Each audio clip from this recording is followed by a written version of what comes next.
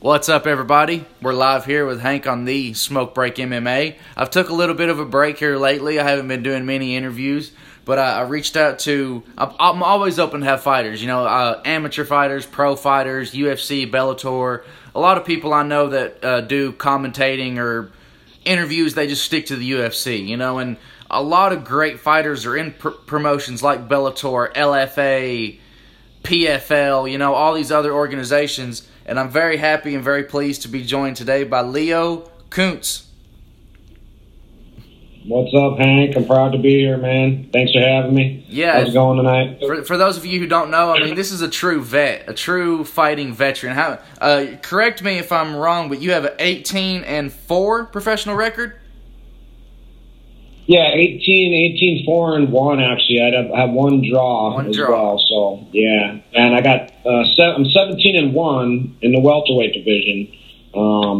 My last 4 fights have been at 155, and I've gone 1-3 at 155. So my next fight, I'm done at 155 pound weight class. It's not my weight class. It's not good. Doesn't look good on me. So. I'm definitely going to be back up at 170 for my next fight, for sure. Yeah, because Sheerdog has you listed as a 155-pounder, but most of, your fights are at 170. And, you just mentioned, your record at that. It was you just depleting yourself getting down to that weight? Was it you just draining yourself to make the weight? Yeah, that's part of it, cutting too much weight. And then it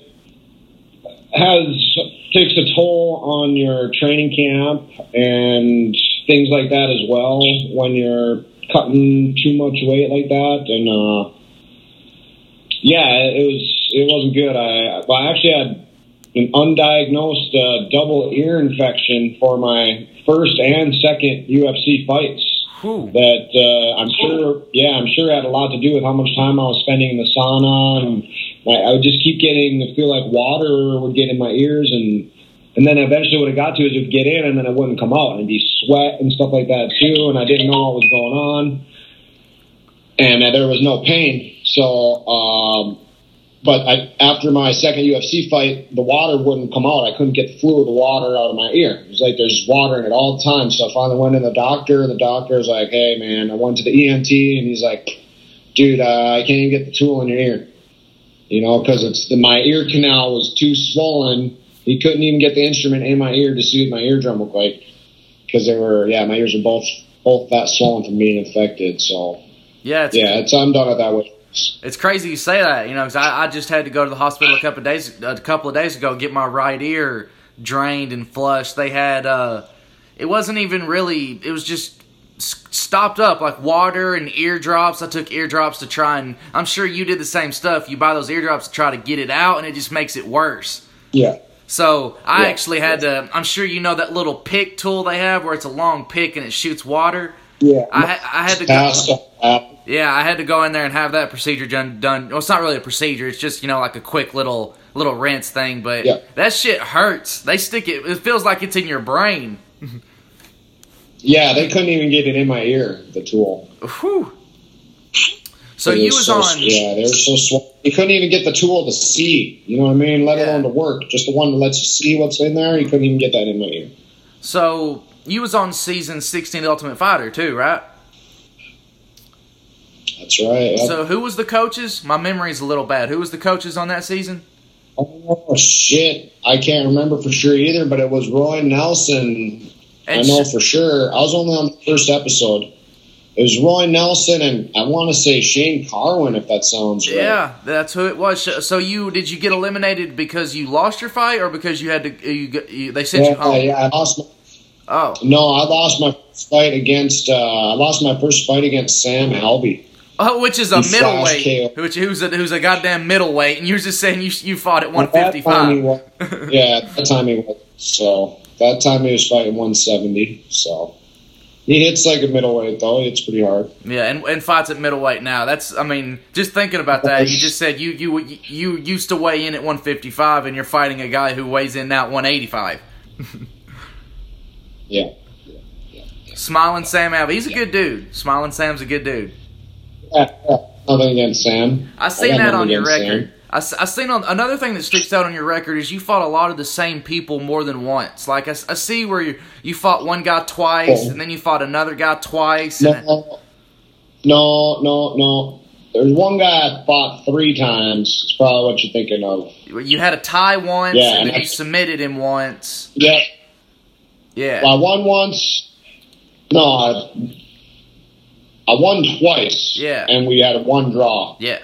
It was. I won twice. We had 1 draw. Is it weird facing the same person that many times, or is it like do you feel like once you fought somebody once you got their number? Well, no, it all just depends. But I mean, it was good because he was a hometown favorite. I was a hometown favorite, so it was good for the fight card, good for the promotion, things like that. So as we were mentioning, before we went live, you are a free agent. People underestimate today the word free agent, in MMA, because people like Eddie Alvarez, which you really, when the UFC has you under contract, like you can't just call the UFC and say, okay, I'm done, I quit. They still have you under contract. That they can choose, to let you go about your business, but more times than not, they're probably not going to. Did the UFC give you any hassle? Did they release you? And no, they cut me. That's what happened to me. They cut me. I had a 4-fight contract, but they, the way that they basically have the contract, the terms of the contract favor the UFC immensely. So, they pretty much kind of not do whatever they want, but I mean, it's based on performance and things like that. So, even though I was signed for 4 fights, I lost 2 in a row. They cut me. So, right. And did you ever had any personal experiences with Dana? Not really. I mean, not that I can think of that come off the top of my head. Right, because it was just like I loved fighter when I was in the UFC. It was my first fights in the big shows. You know what I mean? And I went 0-2, so you don't get paid much attention by Dana when you got 0-2. So right. My point being, like, if you worked at a normal factory job, you're gonna know your boss. You meet your boss. You have meetings. You have a weekly meeting. The UFC. Yeah, well, he's not the boss. Dana's just he's the face. He's not the real boss. You know what I mean? Like he don't make the decisions. That's he's just the face of the company. Really, it makes it seem like he does, but there's guys behind the scenes that are pulling the trigger. It's not him. Yeah, for sure. But you mentioned PFL. You're not really you're kind of just you're waiting patiently to see if PFL calls. Well, right now I'm a replacement. I'm on a replacement list. So if there's guys that, So if there's guys that get hurt in the tournament, they need replacement fighters. I'm on a short list of guys at 170 for their replacement fighters, and then I'm also my manager. Just recently talked to Bellator. Actually, and they used to have quite a bit of interest in me in the past, but they actually offered me to fight. They actually offered me 2 title fights with Ben Askren. Ooh. But that was a long time ago, though. Yeah. Ben Askren now, look at the journey he's on, that could have, and obviously, Ben Askren is one of the best wrestlers in the world and one of the best grapplers in the world, but his career took a huge left turn when they traded Mighty Mouse for him. Yeah, for sure. I mean, took a good turn for him, assuming he keeps winning fights, which he should. He's a pretty tough dude, but, he's a little small at the 170-pound weight class. Horrible body. Horrible body. Oh yeah, it's just small, 155. Could he make it? Probably, but is it worth it? Probably not. He's kicking ass at 170. So was that a controversial stoppage with Robbie Lawler? Should that have been stopped, or should that have not been stopped? I don't know. I'm not a ref. It's hard to say. That ain't my job. I'm glad I don't have it. It's a thankless job. You do your job 100% right. nobody comes and says, hey, thanks, man, you were awesome ref. No, they're just like, oh, you did what you were supposed to do. But you fuck up, you make a mistake, or there's something controversial, and then, then it's, oh, man, it's the ref's fault. So, yeah, the guys got a shitty job.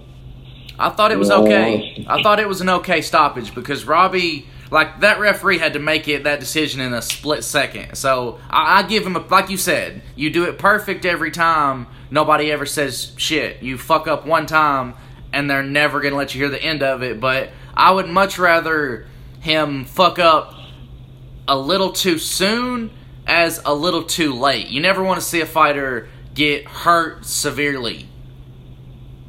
Right, yeah, of course not. Nobody wants that. That's not, this is a sport, man. This ain't,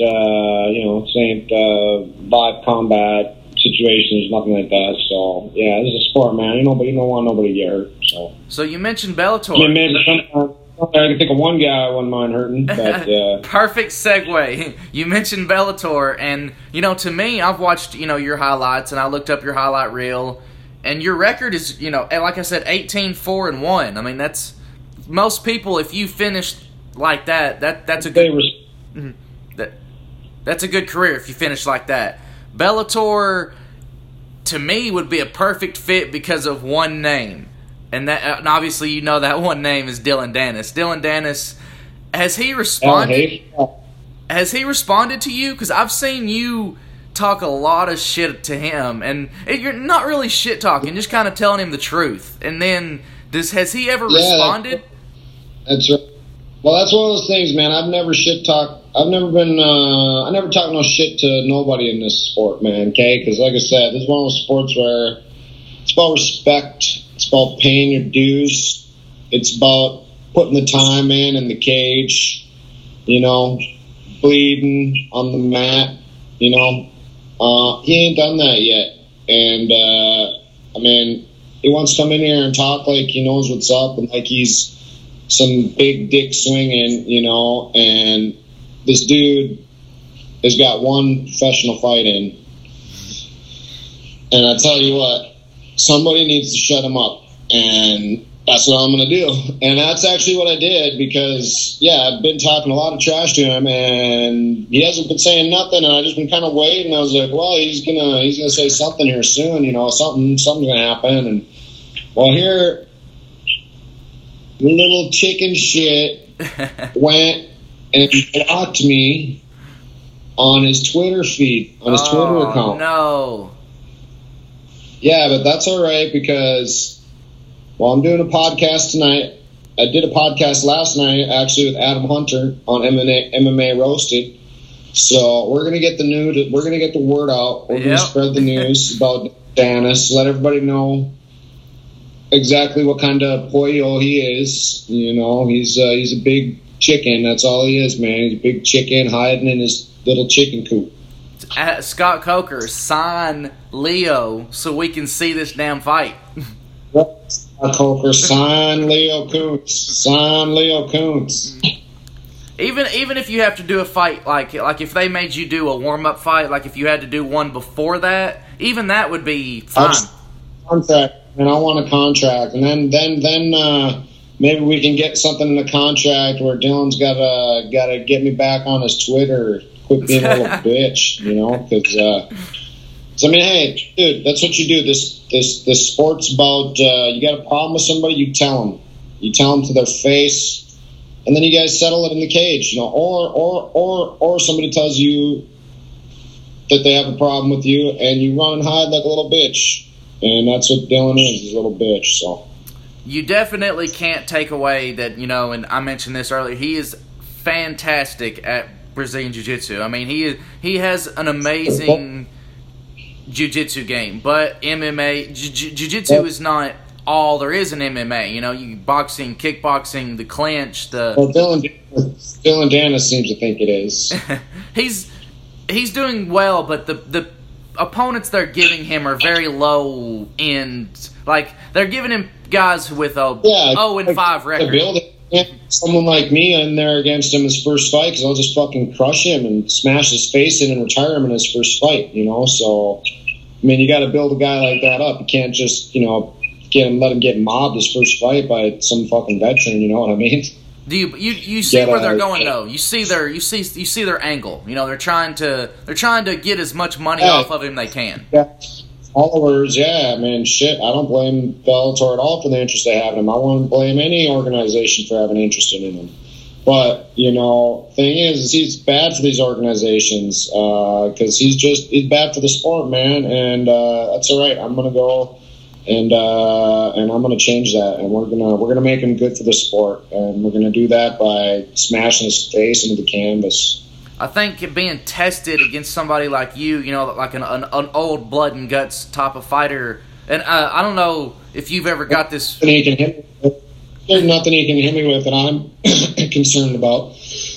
I'm like him. I have been tested. I have been tested. Cage. I've paid my dues. I've taken my licks, man. I've shown that I can stand out there with 185 pounders.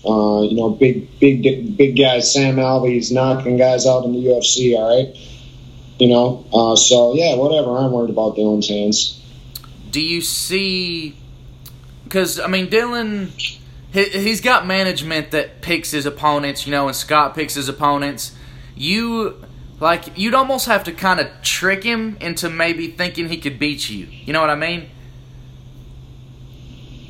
Because if he actually thought that, okay, I can beat this guy. Like, if he thought in his head, I can take him down and I can beat him, he would fight you. But if he thought... Don't think that. That's why he's blocked me on Twitter. If he thought that, he wouldn't have me blocked on Twitter.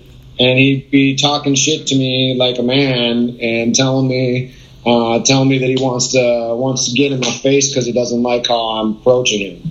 But that's not what he's doing. He's tucking his tail and running and hiding, like a little dog, like an animal. So he's definitely a I wouldn't say polarizing figure in MMA because he's new. He hasn't even been around that long. He's only got one win. But he's probably one of the most hated. And a lot of it's because people hate Conor, but Dylan does bring a lot of it on himself. I mean, like you said, he talks like he's 20-0. He talks like he's 20-0 with 20 submissions. And in this sport... To get to that like legend status, like a Forrest Griffin or Chuck Liddell, or like an Anderson Silva, you gotta pay your dues. You gotta win. You gotta lose. You gotta bleed. You gotta go through adversity, and we haven't seen that from him yet. He's gonna bleed. He's gonna bleed. That's for sure. I don't see how they could not make it happen. Like, you're a free agent. You're completely open. My manager's already, the negotiations are in the works. I mean, just a matter of time. At this point, it's just waiting for something to open up, and something to open up. I mean, they got a great welterweight division. There's going to be someone's got to lose, someone's got to win. That's how it goes, man. So there's going to be guys losing.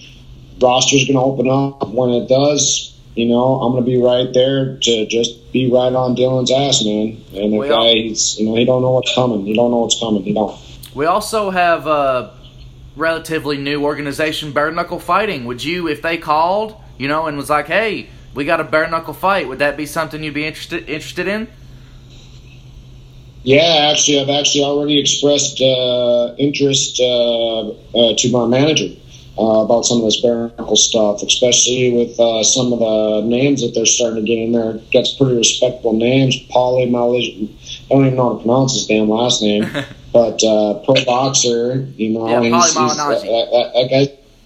Yeah, he's gonna be pretty legit. So Jason Knight, I think Artem Lobov, right? Isn't Lobov in there too? Yep, Jason Knight's fighting Artem Lobov. I have Jason on the show all the time. I talk to Jason, and a lot of people are sleeping on Jason. Do you know Jason Knight, by the way? I don't know if I do. I don't think so. Yeah, I don't follow the sport as much as I should. But he's just a little scrapper, just want to, kind of like you, just a little scrapper who's got a lot of fights, very tough. The UFC just cut him a couple of months ago, but I mean, Artem is going to have his hands full. Artem is going to have his hands full with Jason Knight. He's an old country boy. Good. Yeah, those guys, well, they're tough. What can I say? We've made a lot of jokes, that will definitely not be his first fight with bare knuckles. Yeah, well, I'll believe that for sure. What about yourself? Have you, before you got into MMA, was you a street fight type of, a Jorge Masvidal, so to say, or no, you wasn't like that? Oh, no, nothing like that at all, actually. That's kind of strange. I was actually known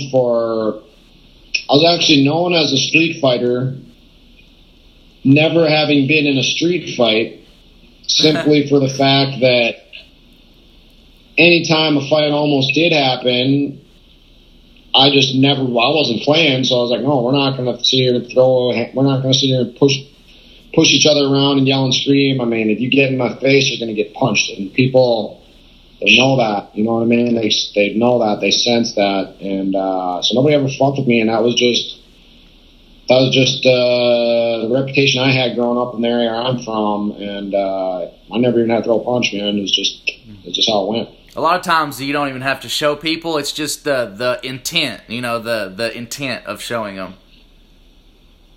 Well, yeah, people know what's in your heart, man. If you got it in your heart that someone crosses a line that you're gonna, put their face in the dirt, people know that, and they won't. They know that, they recognize that, so. Well, Leo, man, I appreciate you coming on. I can't wait, to hear what's in store. I'm going to make a prediction. I'm going to make a bold prediction. I'm going to say by January of... Wait, what are we in? We're in March. I'm going to say by March of next year, you will be signed to Bellator, and you will be 1 to 2 fights away from Dillon Danis. Oh, no, by next year this time, I'm going to be 1 to 2 fights away from our rematch, where he's going to be begging for a rematch because I fucking put his dick in the dirt in the first fight, so. I don't see how it doesn't happen. I honestly don't. Thank you, Hank. I appreciate that. Yes, man, I'll have you on again. If you hear any news, if you hear any breaking news, or if you want to break some news, just hit me up. Yeah, well, I want to break Dillon's face. I'll tell you that much for sure. So. Well, it's weird he blocked you. That's kind of a pussy move that he blocked you. That's what I'm saying, and I'm glad you got me on the show here. We're going to help get the message out, and so any of you listeners out there, why don't you just go let Dillon Danis know Leo's looking for him, all right? You can't run and you can't hide. I'm coming to your organization. Go tell him on his Twitter, go tell him on his Instagram, tell him Big Dick Leo Lyon's looking for him. All right? The Lion, and he's about to fucking eat this carcass. That's right. All day, my friend. Leo, thank you so much, man. You have a good rest of the night. Appreciate it, Hank. Have a good one, my friend. Take care. Be careful. Hope you guys enjoyed this interview with Leo Kuntz, the Lion, UFC vet, Ultimate Fighter vet. The dude fought Sam Alvey at 170 pounds. He's a 155 pounder. He's a 170 pounder, but the dude has fought at 155 pounds, and he fought fucking Sam Alvey, who is a middleweight. That's crazy. I was looking at his record, and I was like, Sam Alvey. I was like, Sam Alvey? He fought Sam fucking Alvey? What the hell? Great guy, great fighter. 18-4-1. Most veterans, if you end your career, you're 18 wins, 4 losses, and 1 draw, you had a fucking hell of a career. You possibly could have been world champ. You know what I mean? Tony Ferguson, I think, has 3 losses on his record. Conor has 3 or 4. So, keep an eye out for Leo Kuntz. He is coming to Bellator, and what a rivalry he's got with Dillon Danis. I love to see that fight. I believe it will happen. I believe we will see Leo Kuntz very soon in the Bellator cage. Hope you guys enjoyed. Hit me up, hit him up. Go hit Dillon up and tell him, stop running from the fucking Lion.